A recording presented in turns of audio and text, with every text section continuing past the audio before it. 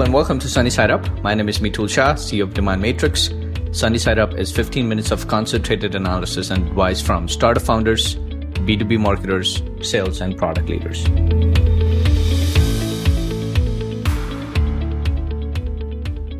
Good afternoon and welcome to Sunny Side Up. I'm super excited today with our guest, Sarah Belto, who's the Director of Content Marketing at Swift Science. Sarah, welcome to the show. Thank you for having me. So, Sarah, do you want to tell our audience a little bit about yourself and what does Swift Science do, what your role is? Yeah, absolutely. So Swift Science is a machine learning-based platform for fighting all different types of online fraud. That can be anything from payment fraud, for example, a fraudster taking some stolen credit card numbers and using it to buy all kinds of goods across the web, to account takeover, which is someone using your credentials from a site like even, let's say, Facebook, Airbnb, any of that, to log in and act like you and then basically commit some type of fraud, to what we call content abuse, which is basically spam and scams. So you can think of maybe like a fake listing on Craigslist selling something that doesn't actually exist, to spammy or abusive content that you could see on any kind of social network or place that hosts user-generated content. So that's Swift Science. And then at this company, I run the content marketing team.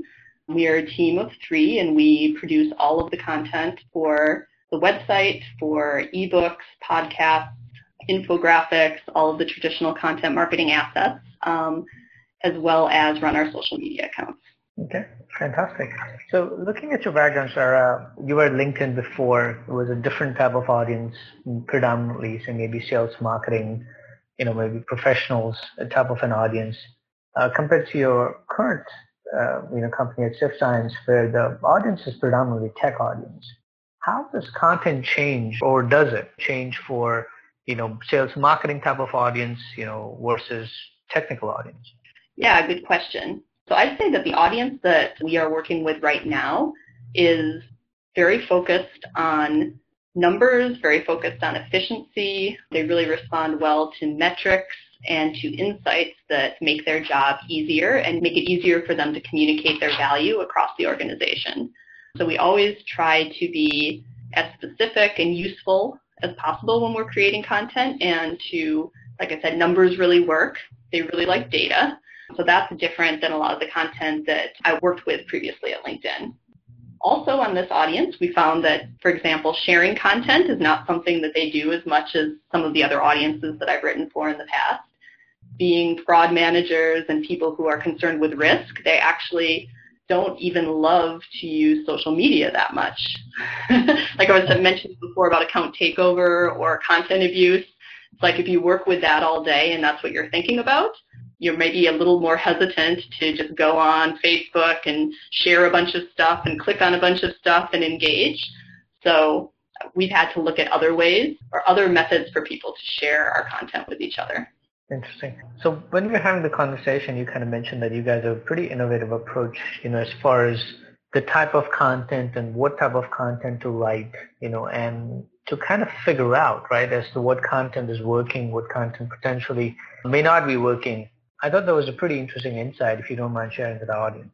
Oh, sure. I mean, when we're gauging content effectiveness, we really look at what content has either created a new deal or created an MQL or an opportunity, as well as how it has influenced the opportunity until it closes. So we don't just look at the first thing that they downloaded, but if a salesperson has, say, shared something like an ebook or a worksheet with someone at any stage in the sales process to help them get past one of the hurdles in the months that they're working together, then that's basically attributed to that specific piece of content in Marketo, and that shows up in Salesforce. So we can see with every deal what content has helped close that deal, and then we can tie that to the overall revenue that that deal has created for the company. That model has been very helpful for me as the leader of the content team to not just see what is successful and what isn't, but to show the value of my team.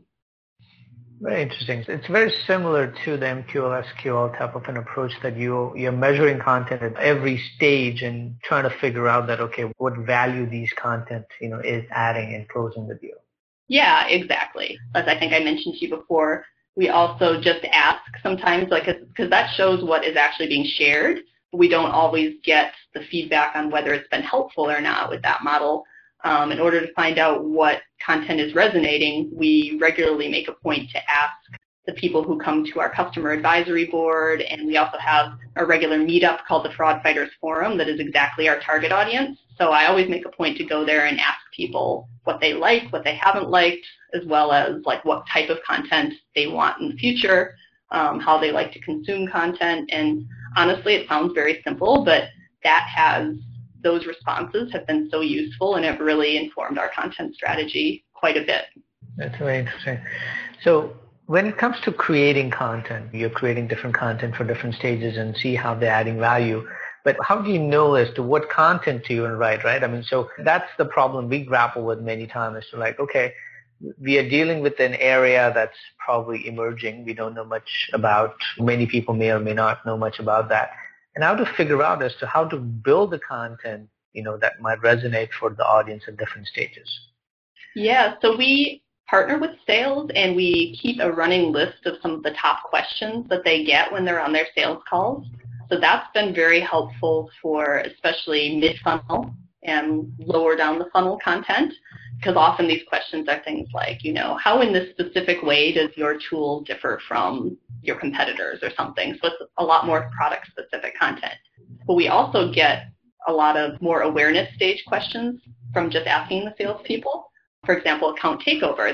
It's a fairly new problem in the fraud space. I mean, it's been around a while, but there are some companies that are just now starting to experience it. So they have these questions like, how do I know if it's a problem?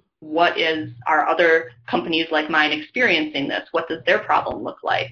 Are there any other common tools to fight it? So like the more basic questions people are just asking sales has really shown us sort of where those green spaces are, like the places that we can help educate earlier on because it's something that's a bit more emerging. So when it comes to content gating, there's all kind of debates, right, that's going on as far as gating versus ungating content and so forth. What's the strategy and approach at SiftScience regarding gating of the content? So our approach has actually changed a bit in the 3 years that I've been here, and I think because we've kind of grown as a company, we started out trying some different things and seeing what worked, and now we've found something that at least works for us right now at this stage based on our company's needs. We started out having a lot of content ungated, and then we would retarget visitors to our website with ads that would then try to get them to download like one key piece. But most of our content was ungated, so we try to lure them in with information and then follow up later. That just was not driving enough leads. I think our focus as a company has shifted to we want to increase the volume of leads. I mean, we want them to be high quality, but we also just need more volume. So we've taken a more, I'd say, aggressive. We are gating more pieces now than ever before. But it's also a mixed approach. Like we would never gate a blog post, we'd never gate a podcast, an infographic, and very engaging content.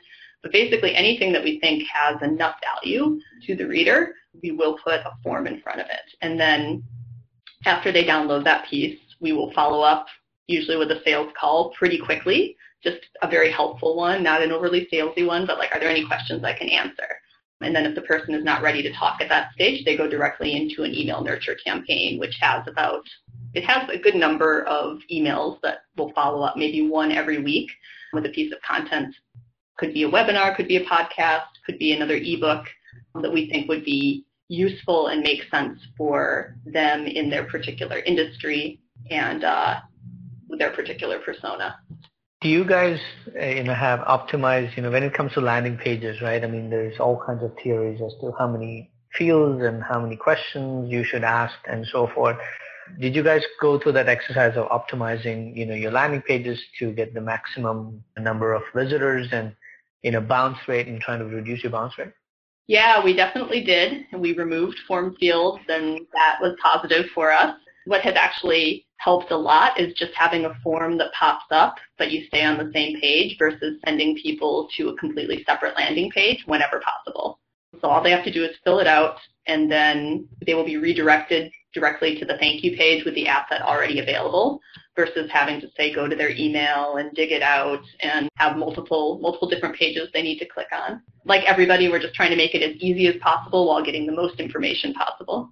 So we kind of talked about this, we touched on it. I think you had a pretty insightful, or you had an insight into this. It's with the advent of all these new tools and technologies coming in the market with the buzz or hype around AI, ML, and all these new jargons being thrown around in the marketing. I was just kind of curious to get your take on as to when it comes to content marketing. How is it disrupting that field? Is it changing that field at all? Or you feel that the basics and they don't change and the technology is just an enabler on top of it? Well, one sense I do think that the basics don't change because it is all about delivering value for your audience. So it's the same as always that you need to know what your audience cares about. You need to know the questions that you can uniquely answer for them. You need to differentiate your message from your competitors, deliver value that they can't deliver. So those are all classic challenges that I don't think change at all depending on technology. But what technology is improving is our ability to personalize the entire user journey and personalize the content that we deliver. So I would love to explore that more here at Sift Science. We're fairly personalized now, but as I understand it, there are even more advanced tools becoming available to really know who the visitors to your website are and be able to deliver the right content at the right time. I think that the future of content marketing is an even more personalized experience, and I think it is technology that will help us get there. We're not quite there yet, but I think that that's where most tools are headed. Fantastic. As a parting thought, last but not least, any kind of advice, guidance to people who want to be a content writer or want to be a content manager? Are there any blogs, books, things that you recommend to our viewers? Oh, yeah. One of the great things about learning content marketing is there are a million different resources available out there for free because they are written by content marketers, and content marketers love to write, and they love to share, and they love to make publications. I find it's one of those very easy areas to get a lot of really great information. When I was first starting out many years ago trying to learn about content marketing, Content Marketing Institute, for example, you could go there and do an entire course for free. Any number of like lynda.org, which is now owned by LinkedIn, or any of those online courses. There's content marketing ones available that are taught by respected leaders in the field. So it's very easy to access as well and often free. I used to read Copyblogger a lot. There is a company called Contently. We don't use their tools right now, but I really respect the content they put out. So I follow their blog, which is called The Content Strategist. So those are just a few of the many places that you can get information about content marketing online. And HubSpot as well is like a classic leader in content marketing. They have so much available now, I almost find it overwhelming. I've actually stopped subscribing to their newsletter because there's just too much. But I know that when I go into Google and I Google something and HubSpot's near the top, it's going to be a quality article. Fantastic. Well, Sarah, thank you so much. Thanks for all these insights that you provided. I'm sure our listeners would definitely get a lot out of it. Thank you. No, that was fun. So thank you again for inviting me. No, absolutely. We look forward to it. Sarah, in case if people want to reach out to you, what's the best way to reach out to you? If anybody has any questions or concerns or comments? Yeah, through the email that you've been using is fine. Because I'm leaving the country, I could give you my phone number, but I won't be available on it. So I think just using my work email address is good. I can give you my Twitter, @sbeldo. This was very insightful. And I might come back to you regarding some of these content strategies you've been talking about and a few of the things that you've been thinking about internally. Yeah, absolutely. I would be happy to have more conversations. So. Okay, awesome. Well, thank you so much, Sarah. Thank you.